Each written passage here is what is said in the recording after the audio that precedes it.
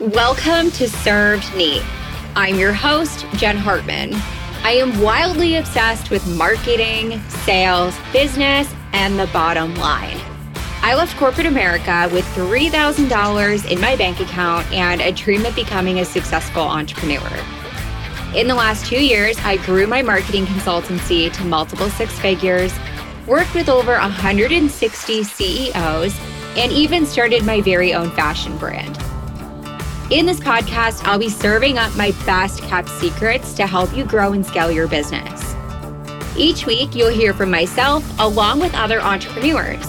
You'll learn about what it actually takes to grow a brand, the ups, the downs, and everything in between. Pour yourself a glass of bourbon and get ready to take notes because it is time to dive into this week's episode.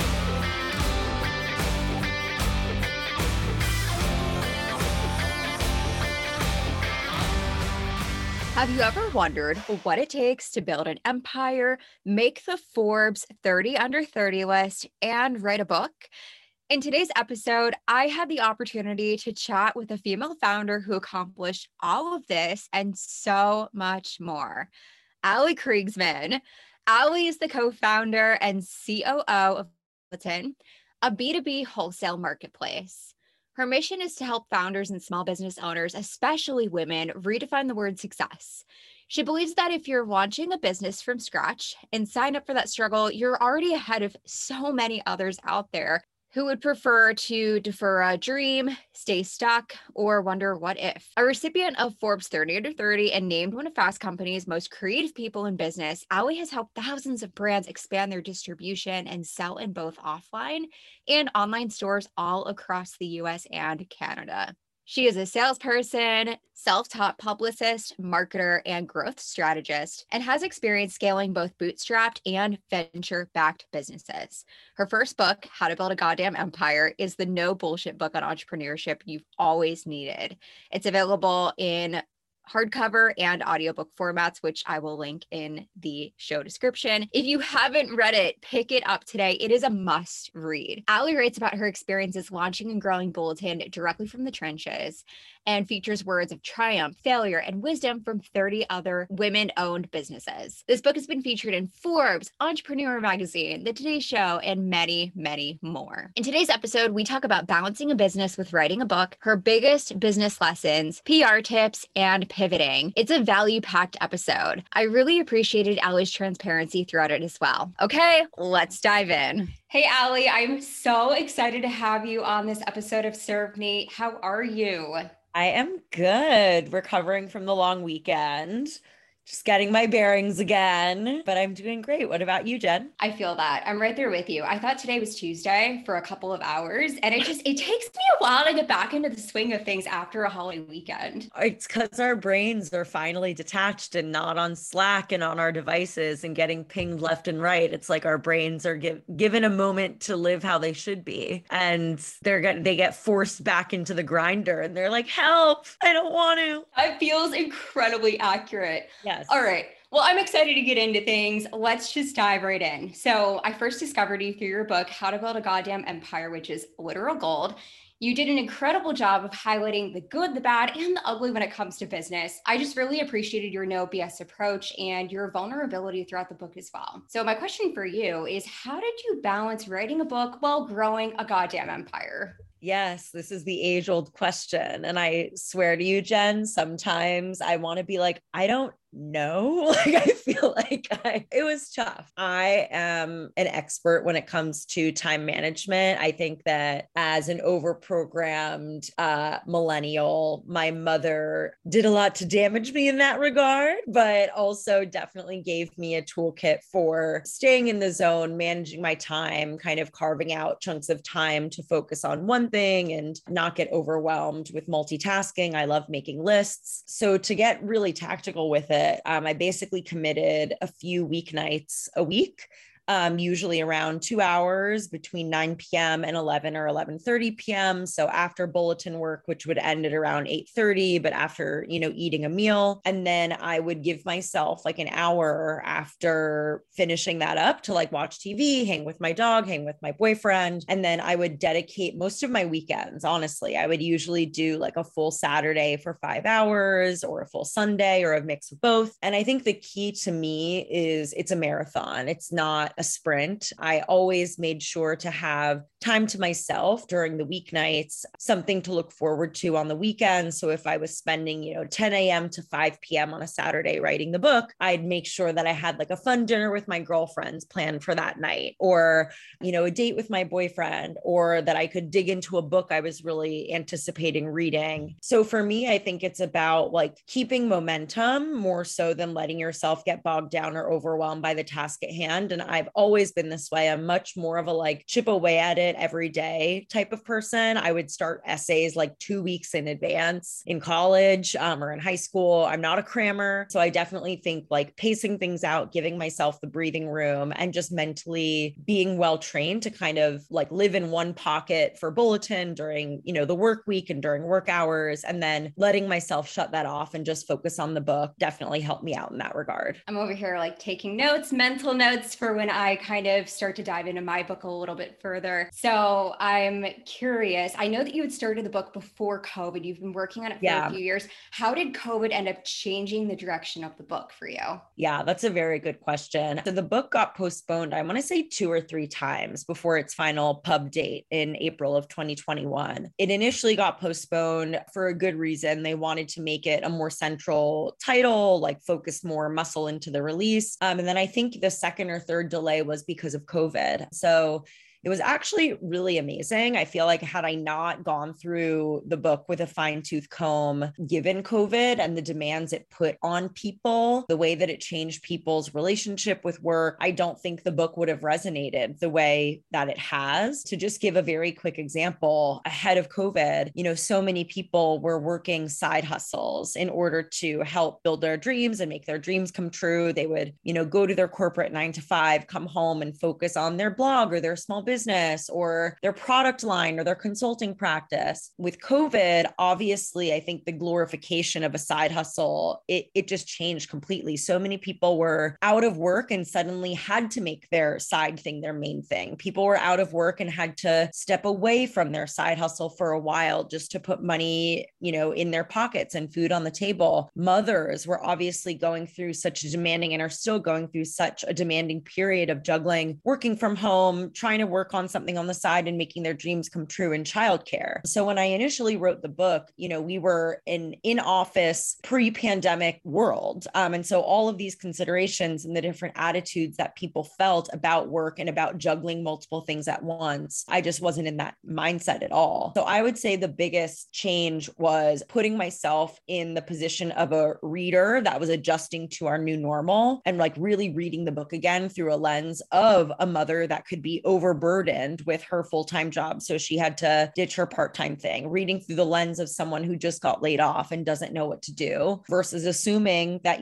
everyone is gainfully employed and working on something on the side that they're really excited about. Like that just really wasn't the case for so many of my readers by the time the book came out. Yeah, absolutely. It made so much sense. And like when I read the book, it felt like you were writing it as you were going through it. And for that, it felt so much more relatable. Like it's not like you wrote the book 10 years removed and you had to look back on things. Like you were literally going through all the BS, right? And you were writing as you did it. So I love that perspective of it. So any advice for someone who is also building an empire and wanting to write a book? Any tips and tricks? Oh, man, I'm actually working on my second book now. So I'm like trying to think of what's been working for me. I really think it's important to get clear in advance of putting pen to paper to get the chapters out. I think that the best discipline I learned with my first book was outline everything, like have a clear sense of what each chapter is about, the main points you want to make in each chapter. Think of it like an essay where there's like a beginning, middle, and an end. Everything needs to thread together and your reader needs to walk away with a very clear understanding of like what the hell your point is. I think one of the most frustrating things about,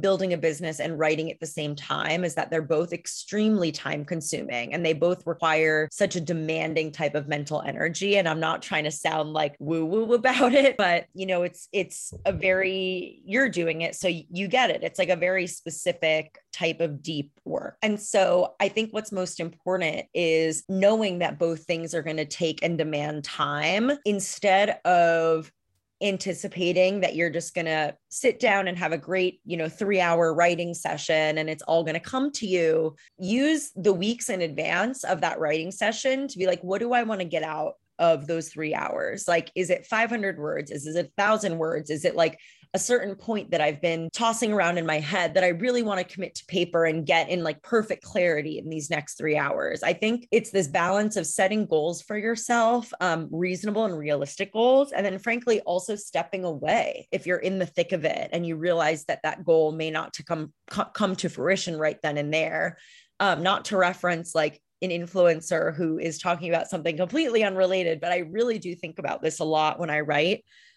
Tinks, I don't know if you follow Tinks on Instagram. She always talks about her like treadmill uphill walks. And she's like, I will get on the treadmill and do it for 5 minutes. And if it's just not hitting, if it's just not going to happen, like I will step off the treadmill, but I will always sit down and try. And I think writing is very similar. I think building a business is very similar. You're never going to be at 100% peak performance. If you set a goal for the 3 hours of your writing and it's just not happening, like think about what you need to do to get your body in great shape to hopefully do it the next day. So I think being really self-aware and like both hard on yourself in the sense of like you're setting ambitious goals and you are really like staying accountable to certain time commitments or like plans that you've made for your book or for your business, being aggressive with your plans, but then gentle in the execution, where when you sit down and if it's just not coming, like step away. To the inverse of that, if it's really flowing, take longer than 3 hours, like stick it out for 5 hours. And then you can,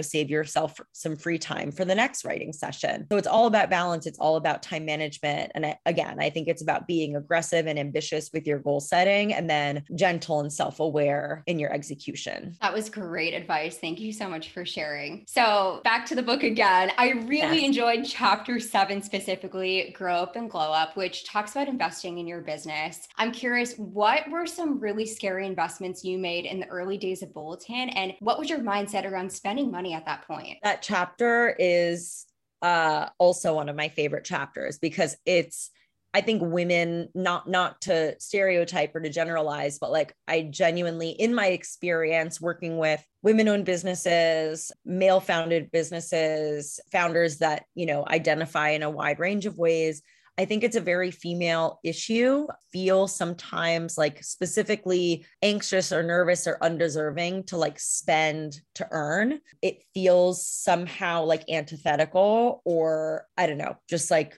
it's not sensible. I think that there have been so many investments that we made that I just like grinned and crossed my fingers and squeezed my butt cheeks together and was like, I hope this is the right move. I mean, one of them being like hiring much more senior people. I think early on in building the business. And by the way, I write like lessons as I go. So like I'm still writing lessons of like, should have done this differently or like made a mistake when we did this thing 3 years ago. I love remembering that I'm always learning. And one of the things I just wrote was, like early on in a business, you feel like, oh, if I can get like so-and-so at like an entry-level salary and kind of train and educate them and handhold them through like becoming this particular hire that I really need. In that sense, you're kind of putting a price tag on your time in a way that I think founders don't realize versus like if you could spend $35,000 more and hire the director version of that hire who's done this at a previous company or ran their own company and done this,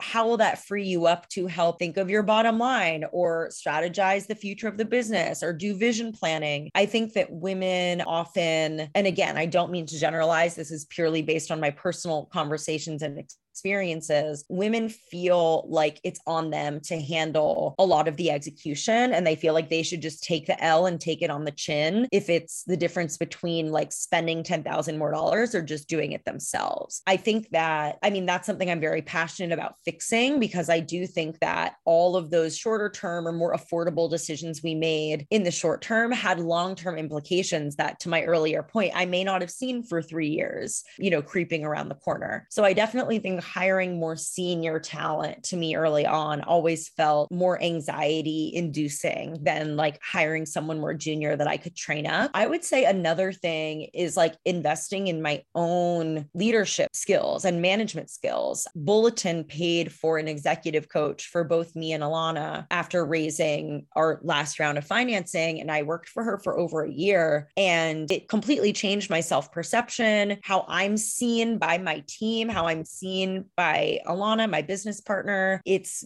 taught me incredible lessons that I've brought into my personal life. It's helped me with boundary setting. And so I think that's another area where like we looked at that price tag and we were like, oh my God, this money, we could put this toward like hiring this other person, or we could put this toward ads, or we could put this toward, this other amazing optimization. But I think I'm so glad that we ended up, allocating that money toward investing in ourselves, because I have reaped the rewards and the benefits for years since. So I would say those have always been like the two biggest things, like investing in top tier talent that feels a little bit out of your budget, but could save you time and really help take you out of the weeds and out of the execution and free you up for more strategic thinking. That would be the first one. And then the second one would be investing in my own talent. I always felt like a founder, it's just on me to learn as I go, relearn from other founders. But I definitely think making the investment in a formal coach was transformative for me, even though it felt really like icky and like I didn't deserve it or I shouldn't be doing it at the time. Wow. Thank you so much for sharing. It's funny, as you talk about this, I'm like, oh yeah, did the same thing. Yep. I think very similar to you. I think it is a very like women. I feel like it's a lot of women who feel this way too. Like I don't see men who deal with finances in this way, or who have like a lot of emotions around money, but all of my female clients are exactly that way. And it's funny, like you talking about investing in yourself and a coach. I've done that too. I've invested in business coaches and masterminds. And every time I do it, I feel like I'm going to throw up, because it's like $10,000, $20,000 that I'm not going to see again. But then in 6 months, I see that return times 3 or times 5. And it's so funny, like what goes back and forth when you make that kind of investment. It's like, well, I need to do it. Is it going to be worth it? I know this is going to help, but I'm terrified. Like you just like go back and forth, and it's like such an emotional purchase when you're investing in yourself, but it always pays off in the end. So I'm so glad that you brought that up. Yes, definitely. So Allie, you are the queen of pivoting. Bulletin has gone through quite a few shifts since launch. You guys went from a newsletter to pop-up markets to physical shops to an online marketplace. What are a few tips you would give to a founder who is going through a pivot? I feel like there should be like a very specific like coaching practice for this. I think it's such a unique mindset to be in. It is such a tumultuous period for any founder. You're like facing down the barrel of the unknown, often after you've reached a lot of prior success. I mean, that was the case with us. Like everyone in New York and their mothers knew what the Bulletin stores were. We had been in the New York Times, Refinery29, like any publication, you name it.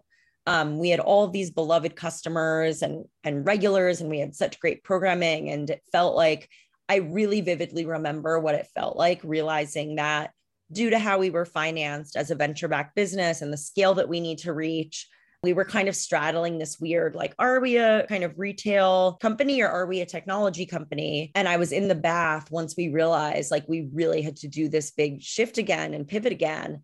And I was like, oh my God, it felt like I was staring up Mount Everest. And like, I had this like raggedy old like cane with me. Like I didn't have the proper equipment.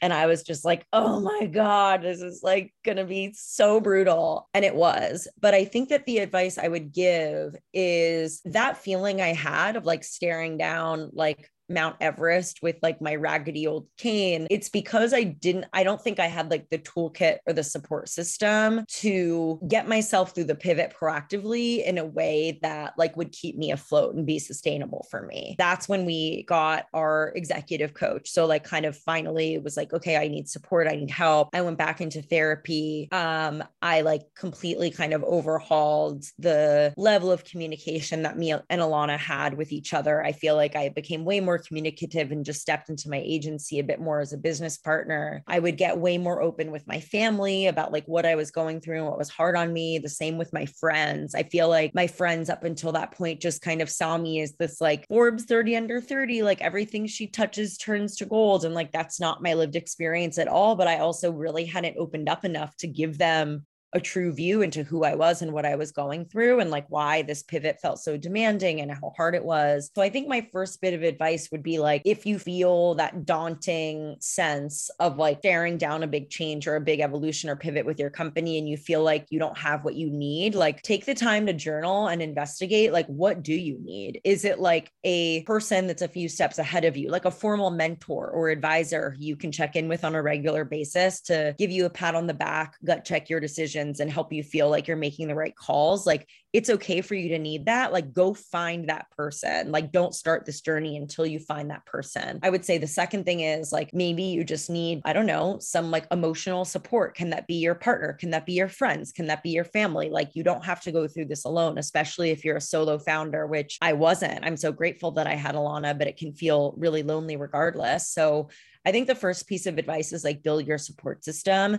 I think the second piece of advice is like, be patient with yourself. I recently have like cleared out certain alerts on my phone. I just transitioned to a new computer. So I was like going through all these old documents and all these old like working plans for certain parts of the marketplace. And like the things that felt so urgent and alarming and like we didn't have our SHIT together at the time. Like, yeah, we didn't solve it or like, you know, do the pivot to its fullest extent within like a 6-month time frame. But like by 8 months, everything was figured out. And I feel like because of things like Instagram and the way that people talk about their companies and themselves and their businesses and entrepreneurship, like we expect things to happen like that. For those who can't hear, I just snapped my finger. And I think that like, it's really important to know that pivots are a big deal. Like they're a big strategic decision. It's like literally turning the Titanic around. Like it's not going to go well always. It's not going to go smoothly, I should say. It's not going to happen quickly. And you're probably like going to hold yourself to some perfectionist standard that like, you're just realistically not going to be able to meet. So I think, again, I would honestly share the same advice I shared about like writing and building a business at the same time. Like be ambitious, be aggressive with your goals and your vision, but like be delicate and gentle on yourself as you get there.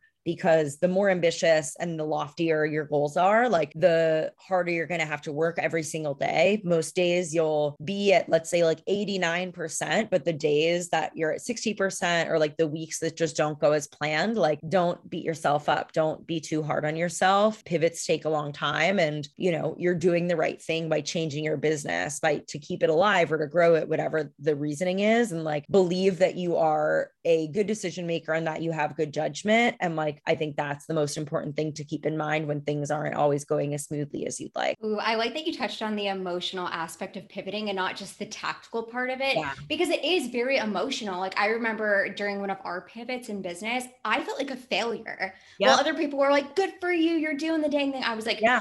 I feel like my original idea failed and I don't know how I'm going to come back from this. Like that's what was running through my mind. So thank you so much for touching on that part of a pivot. Yeah. So building off of it, I want to share one thing there quickly. I talked to a lot of, again, women founders about this in particular, what you said about like feeling like a failure when your first idea didn't work. Like no one's first idea works. Like, I don't know like how many times I have to say it. Like there was a period when we were pivoting where I would literally Google just to make myself feel better, like 50, like billionaires who like failed or like, you know, like 30, like amazing CEOs who like had a business idea fail. And like, if you knew the number of like household name founders that just like were hitting the pavement and like falling on their face year after year after year before their big win or before their big idea, you'd be shocked. And so that's the thing to keep in mind. Like you're in the ring, right? The fact that you're even like bringing a business to market, ideating, improving it and changing it, like who who are you worried about seeing you as a failure? Like the people who are going to have any sort of judgment are the people that haven't even tried in the first place. And like, no offense to them, they don't count. I love that.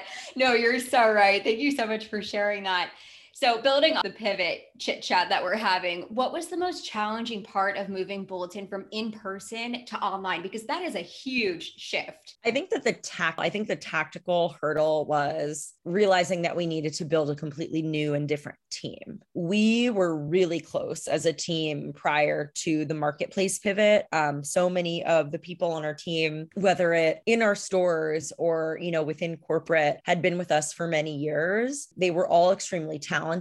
That being said, we didn't necessarily have all the tools in our toolkit that we needed to pursue our vision and hit our goals for the marketplace. And so I think tactically, like shutting down our stores, laying off our retail staff, all of that was like really heavy, really hard. It's basically this well-timed orchestra of events where you're trying to be as thoughtful and careful as possible with people that have committed, in many cases, like 2 or 3 years of their career to you. And I think that was tactically very tough. And you just have to keep your eye on the prize. It's what I said earlier, like this is hard this week. This is going to be hard this month, but like we need product people, we need engineers, like we have a limited budget, and like who are we bringing into the mix to make this happen? That's our job. That's our fiduciary responsibility to this company. I think emotionally, it's what we said earlier. I mean, the reality was I was writing a book called How to Build a Goddamn Empire while closing all of my stores and launching a wholesale marketplace from scratch that we didn't know would get even a single order. Like I felt like a fraud. I felt like an imposter. I felt so scared. I remember meeting with my editor and just hysterically crying into like a bowl of salad and being like, I don't think I can do this. And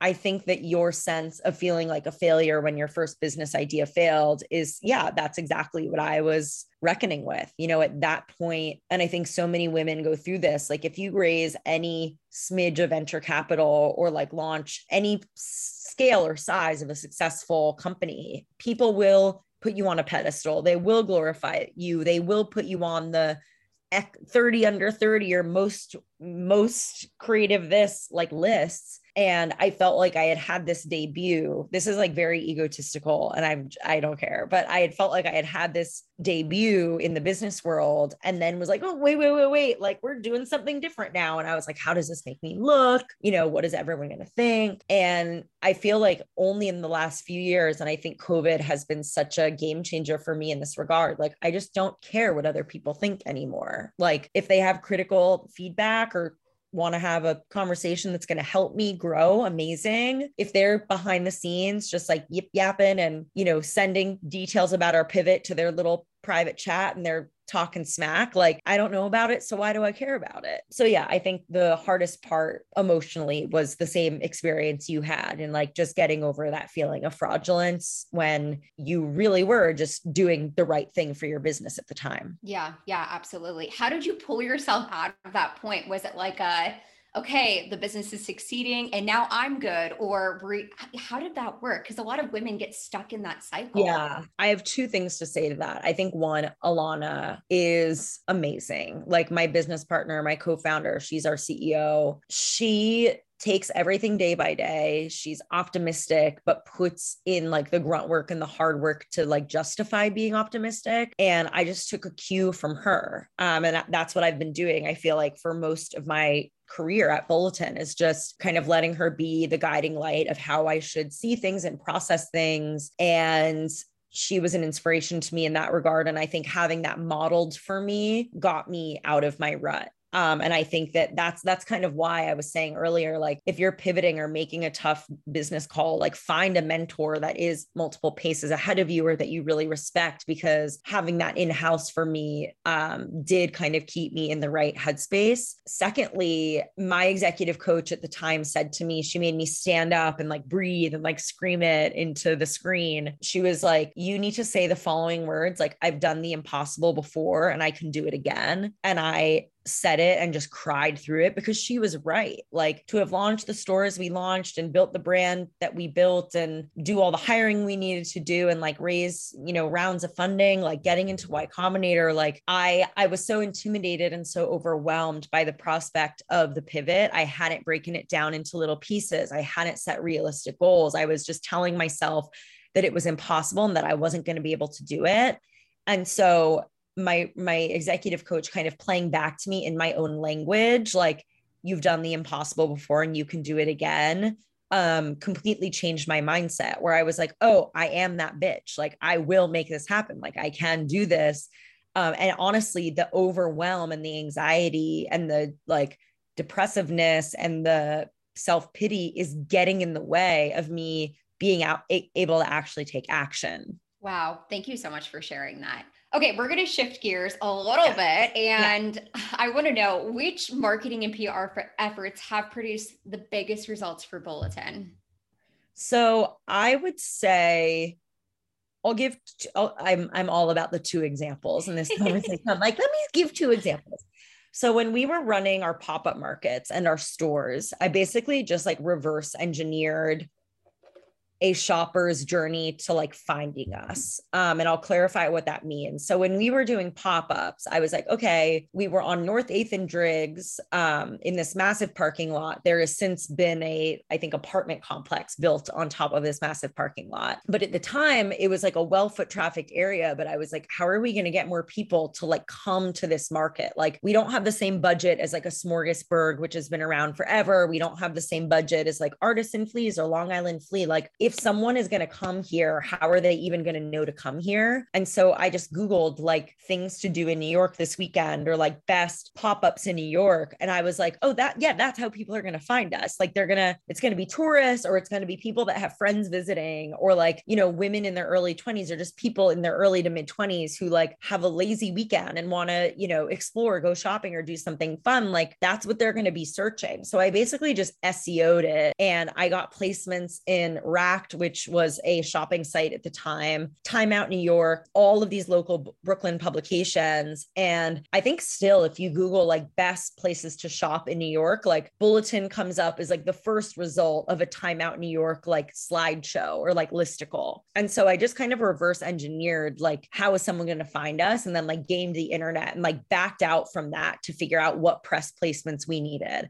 So instead of just spraying and praying and being like, I want to get in all these publications, I'm going to pitch all of them, I was like, okay, I need to get in publications that are talking about pop-ups in New York, where to go shopping, what to do this weekend. And like, those are my priority ones. So I think that, and then as soon as we were in Time Out New York, like 2 weekends later, I started polling people when they would come into the market, like, how did you find us? Everyone was like, oh, Time Out New York, Time Out New York, Time Out New York. So that was insanely effective. And it was local press. Like, we weren't in, like Elle magazine or something. So it was a smaller press hit, but had like drove massive outcomes for us. And I would say the second thing, the thing that we did with the wholesale marketplace, it was very similar, honestly. It was like figuring out who our customer was and where else they were reading, and like getting in those publications. So there's this blog called Wholesale in a Box that does like education and training and like reporting and insights for small businesses looking to scale their wholesale distribution.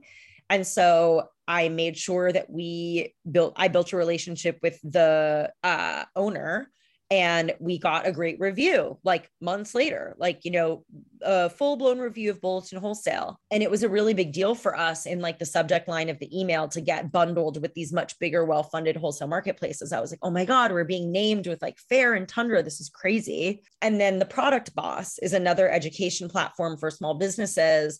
I befriended the owners. I got on their podcast, and I would say like, I don't have an exact percentage off the top of my head, but like a really good chunk of our brand applications, retailer registrations came from Wholesale in a Box and from the Product Boss. And so I talk about this in my book. Like, I really believe in what I call PR microdosing. Like, for your ego, you may want to get in Marie Claire if you have like a cool new brand.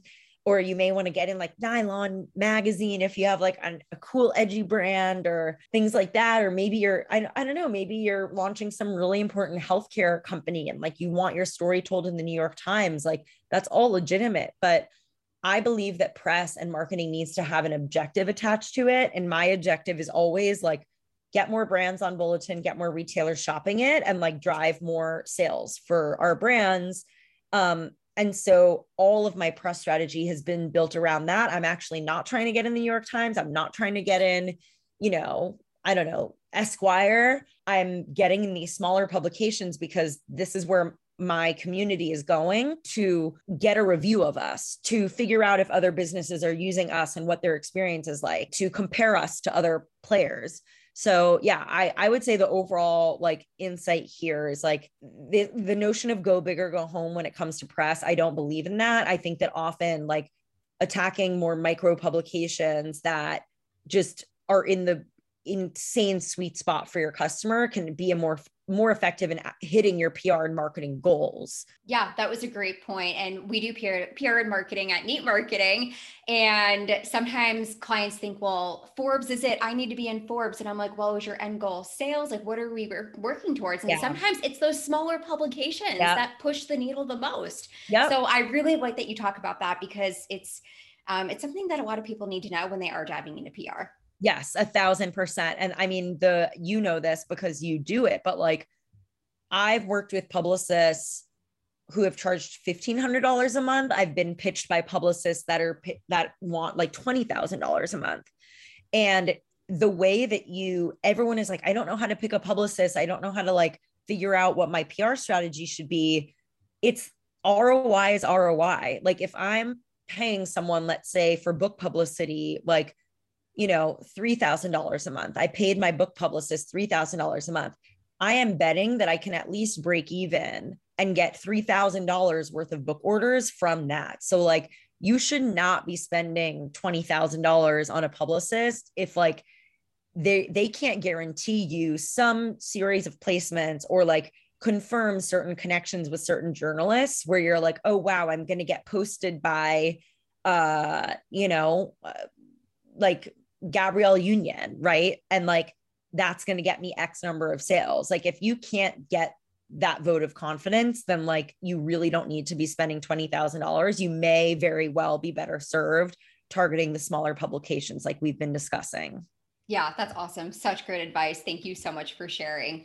Last question on my list. What is one business lesson you learned the hard way? Okay. I'm opening my real-time list of lessons so oh my God, I have so many I want to share. Okay, 3. I'll go with 3. Okay. This might be a controversial thing to say, and I accept that, but I'm coming into my own as a truth teller, and I don't know. I think that we've been in this really interesting place for the last few years where employees and employers like don't really understand who's in contract with who. I think that employers are in a very challenging position of needing to create a top-notch work experience, albeit it being remote, albeit being under certain budget constraints because of realities in the market or realities of closing, certain rounds of financing, especially with how volatile the market has been in even the last month. I think that employers need to offer, they obviously need to spotlight on and put their money where their mouth is when it comes to diversity and inclusion. Same thing with elevating women and paying women in the workplace, what their rates are and what they're owed and what, they can command at that respective stage in their career. There are like so many things that employers need to juggle and be mindful of. And I think in many ways it's put them from talking to other founders across all different backgrounds, identifications, it's kind of put them on their back foot in a way where I think that especially women managers feel this like increased discomfort in taking up space, maintaining agency, and like asking and demanding for what they're owed as employers or as managers within an organization. And so I think something that we've learned the hard way is in many cases, I avoided being assertive because I didn't want to be seen as aggressive.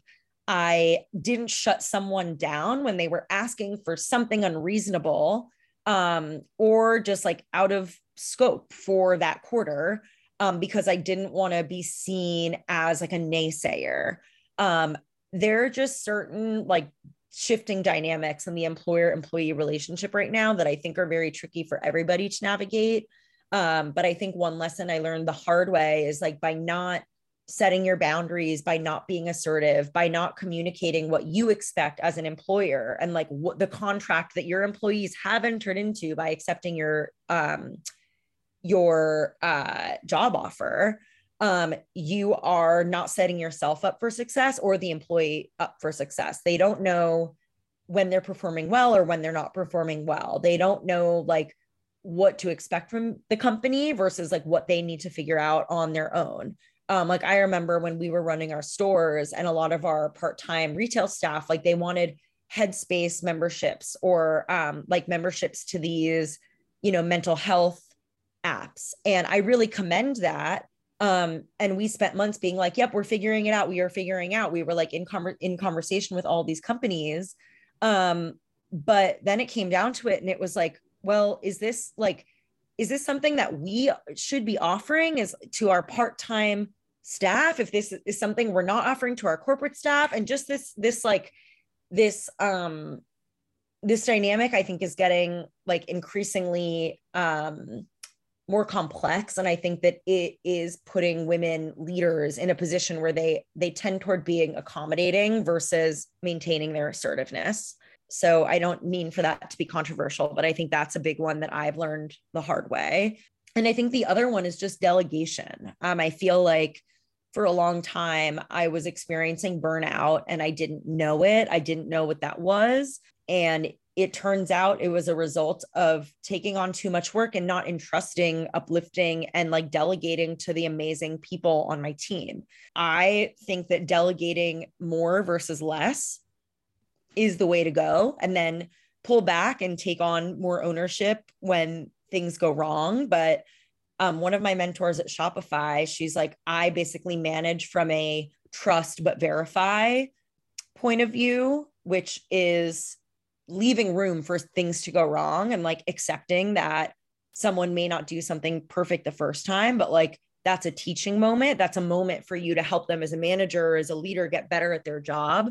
I definitely, for a lot of my career, micromanaged and I didn't know. And I regret that. I think it didn't create the best experience for my direct employees. And I think it didn't allow me the space and the breathing room to be as strategic as I wanted or to have as much balance as I wanted. So I think those are my two big ones. I think that, yeah, one of the big lessons I've learned the hard way is like being overly accommodating because you feel indebted to your employees in some way, which I get, right? They're helping you pursue your dream, build your rocket ship. I write about this in my book. Like your employees deserve a ton of respect, admiration, praise, and like support. That's very different from like letting them walk all over you, frankly. And I think that the second thing is delegate. Like if you have this amazing team of employees, like give them hard work, give them the deep work, give them the work that maybe you want to keep to yourself because you feel like you're great at it or you enjoy it, but you will have a more sustainable time growing your business if you get out of the weeds sooner rather than later. That's great. Thank you so much for sharing those lessons. Those were amazing. And just like the level of self-awareness you have as a leader is incredible. Just like listening to you talk about those answers, like how you used to operate, what you learned, advice to give, like this was great. Thank you so much, Ali. I appreciate it. So last but not least, how can everybody find you online? Everyone can find me on Amazon. My book is called How to Build a Goddamn Empire.